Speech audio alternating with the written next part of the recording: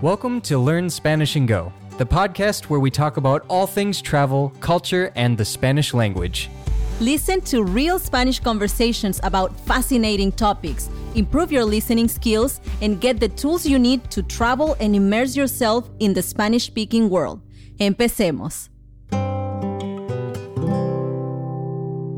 Hola amigos, bienvenidos al episodio número 111 de su podcast, Learn Spanish and Go. Nosotros somos Jim y Mai, una pareja de un gringo y una mexicana con la misión de ayudarte a mejorar tu comprensión del español y acercarte al mundo hispanohablante. ¿Cómo estás hoy, Mai? Estoy bien, un poquito cansada todavía de los viajes. Sí, yo también.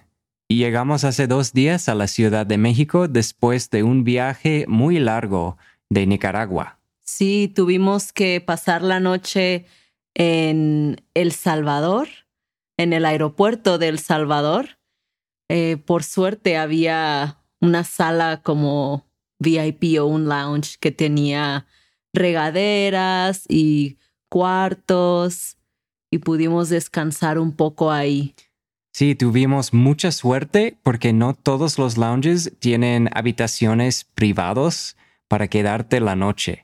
Privadas. Ah, sí, habitaciones privadas. Uh-huh. Y bueno, no era nada especial, pero ayudó mucho poder dormir algo en el aeropuerto. Sí, pero todavía seguimos reponiéndonos del viaje, ¿no? Así es, hay el cambio de la hora y...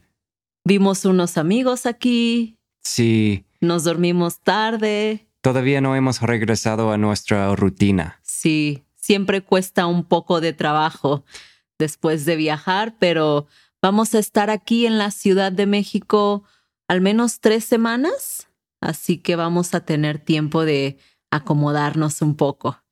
Sí, y luego vamos a Ecuador. Sí, estamos bien emocionados. Pero bueno, en otro episodio hablaremos más de los viajes. ¿Sobre qué vamos a hablar hoy? Hoy pensé que sería interesante hablar sobre las cosas que yo hago diferente ahora que vivo en Latinoamérica. Formas en las que Latinoamérica me cambió. Sí, porque definitivamente has aprendido algunas cosas, has tomado algunos hábitos de la cultura latinoamericana, ¿no? Así es, sí. Y algunas de estas cosas yo creo que te van a sorprender. Sí, ¿por qué no empezamos? ¿Cuál es la primera cosa aquí en la lista? Bueno, vamos a empezar un poco lento, ¿no? Como esto no es tan grande, pero he tenido que aprender cómo manejar más a la defensiva. ¿Qué significa manejar a la defensiva? Bueno, especialmente en Puerto Rico aprendí que pues mucha gente ahí no te da el chance de pasarte, ¿sabes? Como cuando cada persona tiene que parar en una intersección, por ejemplo, pues la gente se va cuando quiera, ¿no? Como toman la oportunidad para ir y pues si no estás al tanto, vas a estar ahí esperando todo el día. Sí, la gente se pasa, como no espera a que tú pases. Ellos se pasan, ellos no paran casi.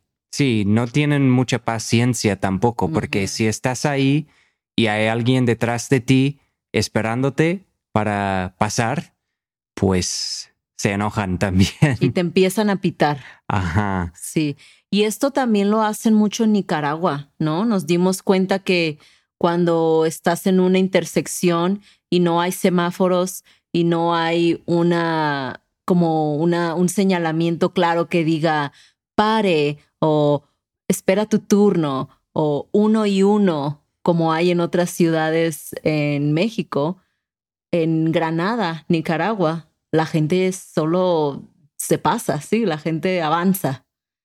Así es, y antes, pues en Minnesota siempre pensaba como pues todos tienen algo de paciencia, te esperan si cada persona tiene que parar en una intersección, como comenté, o pues la gente seguía más bien las reglas de la carretera, pero en Latinoamérica muchas veces tienes que tomar tu oportunidad o hacer una oportunidad para ir a donde quieres ir. Sí, porque si no vas a estar ahí parado horas. Así es. Sí.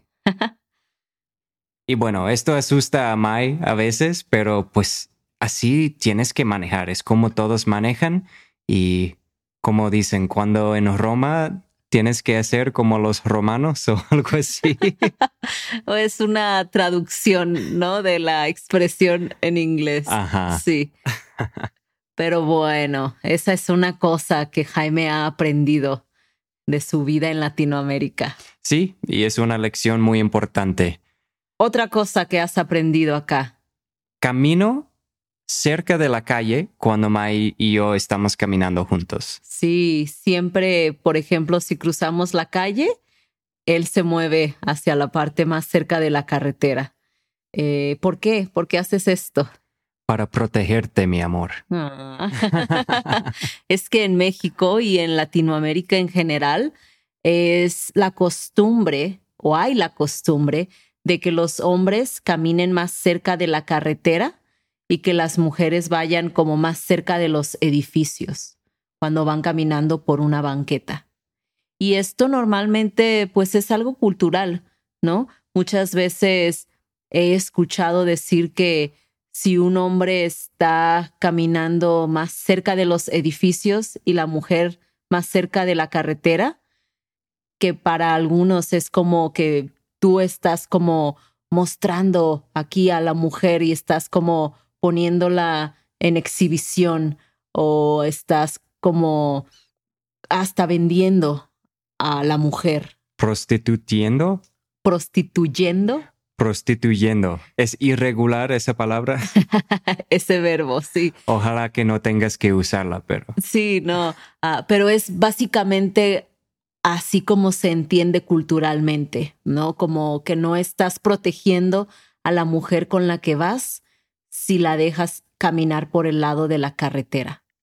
Sí, yo veo como, especialmente antes, cuando las carreteras no eran tan buenas o tal vez había más charcos o polvo en la calle y los carros pues levantan todo eso, ¿no?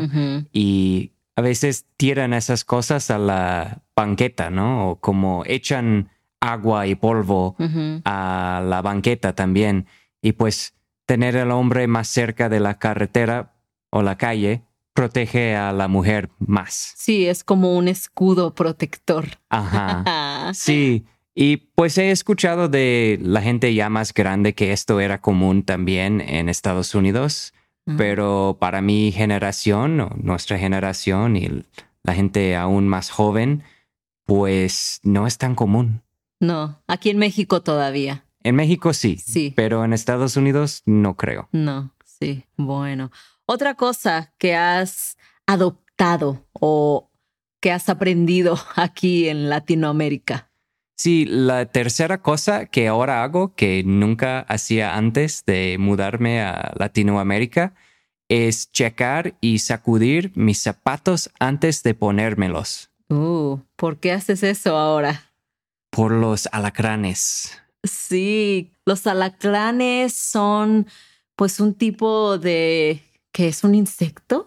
Sí, es como un escorpión. Sí. Es un tipo de insecto que es muy común en varios lugares en Latinoamérica. En México, o sea, casi están en todas partes, pero es más común encontrarlos pues en lugares como a lo mejor no tanto en una ciudad, ¿no? En lugares un poco más pequeños o en pueblos más pequeños. Por ejemplo, en Comala, donde vive mi mamá, en el estado de Colima, hay muchísimos. Vimos también algunos en Querétaro, hemos visto algunos en Guerrero. Nunca hemos visto unos aquí en la Ciudad de México. No, nunca aquí en México. Porque pues es más ciudad, ¿no? Sí, dije nunca aquí en México, pero acuérdate de que mucha gente dice aquí en México cuando estás en la Ciudad de México. Sí. Y bueno, a los alacranes les gusta esconderse en lugares pues como ocultos, ¿no? Les gusta esconderse en los zapatos. Si dejas algo de ropa tirada en el piso, es probable que ahí se metan también a esconderse. Entonces, cada vez que nosotros, al menos yo en Colima, cada vez que me voy a poner mis zapatos, tengo que checarlos. A veces se me olvida, pero lo hago más veces. Sí, es importante porque no quieres que te pique un alacrán. Uh-huh. En Nicaragua encontramos un par de alacranes en la casa en la que nos estábamos quedando. Sí, y también vimos uno en Puerto Rico. Ajá, entonces están por todas partes y más vale prevenir que lamentar. Así es. Y dije que es como un escorpión, pero en inglés, pues es la palabra, ¿no? Scorpion es un alacrán. Sí, solo alacrán es el nombre más común, al menos aquí en México. Sí, yo creo que, bueno, no tengo tanta experiencia con otros alacranes o otros escorpiones, pero he escuchado que los escorpiones normalmente son más grandes y hay más en el norte de México. Pero puede ser que simplemente la gente usa más la palabra escorpión en el norte y en el sur de Estados Unidos que alacrán, pero no lo sé. Sí. Bueno, ¿qué es otra cosa que has adoptado después de haber estado viviendo en Latinoamérica un tiempo? Pues ahora es mucho más común para mí tomar suero. ¿Qué es un suero? Suero es una bebida que te ayuda a hidratarte. Te ayuda a hidratarte. Te ayuda a hidratarte. Especialmente cuando te sientes enfermo. Sí, cuando has tenido fiebre o diarrea o vómito, que necesitas algo para recuperar tus electrolitos. Así es. Sí. Es como Pedialyte en Estados Unidos. Para adultos. Ajá. O como un Powerade o un Gatorade. Sí, algo así. Pero lo ponen siempre en la sección de la farmacia. Ajá. En las tiendas. Sí. Y puedes encontrar sueros en todas partes en México. En el Oxxo. Sí. Que es como el 7-Eleven. Ajá. O el Quick Trip. Así es. Bueno, tenemos Quick Trip en el Midwest de Estados Unidos. Pero sí, 7-Eleven es común en Estados Unidos. También aquí en la Ciudad de México hay muchas tiendas de 7-Eleven. Y en cualquier otra tienda, ¿no? Sí. Donde compras la despensa. Sí. O las farmacias. Ajá. Sí. Es común ver a las personas con su suero en la calle, ¿no? Especialmente cuando los días están muy calurosos o si salieron de fiesta y al otro día van a, no sé, desayunar con sus amigos. Luego los jóvenes traen su suero. Y sí, así es. Es gracioso en la playa también. Ajá. Sí, es muy común. Es una bebida súper común. Y tienen muchos sabores, ¿no? Como 20 sabores o algo así. Sí. De como piña o fresa. Coco. O mora azul. Kiwi. Horchata. Sí. Jamaica. Me gusta el horchata. El de horchata. El de horchata, sí. Sí, sí. Bueno. ¿Qué más? ¿Qué más has aprendido? ¿O qué otra cosa haces ahora que antes no hacías? Pues uso más ropa que antes, que suena chistoso, pero pues en Estados Unidos muy comúnmente durante el verano pues no llevo una camisa, ¿no? Si estoy afuera y estoy caminando con el perro o en mi bici o en los patines, pues no siento que necesito usar una camisa, ¿no? Porque hace calor. Pero aquí en México la gente es mucho más conservadora. Sí. Por lo general. Sí, mucho más. Mucho más conservadora. Y se siente ahora un poco raro estar sin camisa o incluso usando shorts a veces, porque básicamente toda la gente siempre, especialmente los hombres, usan pantalones. No importa si el clima está en 40 grados centígrados o 100 grados más o menos Fahrenheit, no importa. Es parte de la cultura cubrirte bien. Sí. Incluso yo creo que también has cambiado un poquito tu forma de vestir a un tipo de ropa como un poco más formal, ¿no? Sí. Pero esto tal vez es solo por la edad. Puede ser. Sí, pues cuando me conociste era más bien rockero, ¿no? Ajá. Y siempre traías como las camisas con las bandas que te gustan, ¿no? Sí. Bueno, de vez en cuando. Con mi estudio usaba más ropa profesional, pero fuera de mi estudio, pues sí, usaba ropa más casual. Y bueno, la sexta forma en la que siento que Latinoamérica me ha cambiado es que ahora soy más caballeroso. Y no lo pensaba tanto, pero sí, cosas como bajar del camión antes de Mai para darle mi mano. Para ayudarme, ¿no? Sí, para ayudarte a bajar del camión. Incluso lo hago para mi suegra, la mamá de Mai. Y cosas así, pues es que yo siento que en Estados Unidos la caballerosidad no es tan común como antes, ¿no? Y bueno, yo siento que casi siempre abría las puertas para ti. Tal vez no del carro, pero pues sí, con el tiempo aprendí más y más cómo los hombres tratan a las mujeres aquí en México especialmente. Y pues yo he adoptado esos hábitos también. Sí, por ejemplo, aquí si sales con una chica y vas a pasar por ella en tu carro, si la chica está en su casa, no nada más le pitas de afuera como, hey, ya llegué, sal. Dejas el carro, te sales del carro, vas a la puerta, tocas la puerta y o sea, saludas si está su familia, saludas a su familia y todo. Ya vine por Lupita. Ah, bueno, que les vaya bien. Y si no, pues de cualquier forma, ¿no? Es más común como que eso de que, ay, salen y vienen hasta la puerta por ti. Y eso siento como que no en Estados Unidos no es común, ¿no? No, no tanto. Como ya llegué, baja. Sí. Quiero aclarar que yo nunca he hecho eso, no creo. Para recogerte de un lugar, pues casi siempre bajo, ¿no? Para saludar a tus amigos o lo que sea antes de irnos. Sí. Pero bueno, sí, es una diferencia grande, yo creo, entre Estados Unidos y México. Sí, o llevar las cosas, ¿no? Muchas veces como, no sé, si vas a la tienda, en México al menos, ves como que los hombres cargando la mayoría de las cosas y las mujeres traen las bolsas pequeñas, ¿no? Esto, bueno, a lo mejor es más común en otras partes del mundo también, no solo en Latinoamérica. Pero ¿te acuerdas el otro día que te dije, has notado cómo la mayoría de los hombres, no recuerdan dónde estábamos? Ah, en Guanajuato. Estábamos en Guanajuato y si ustedes conocen la ciudad de Guanajuato, saben que es una ciudad universitaria.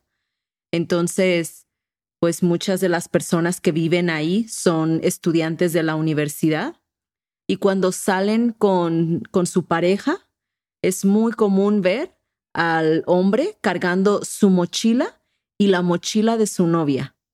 Y la novia no va cargando nada, ¿no? Y es como, no sé, es algo de caballerosidad también que el hombre lleva todas las cosas de las mujeres. Sí. Es un poquito raro, pero así es. Ajá.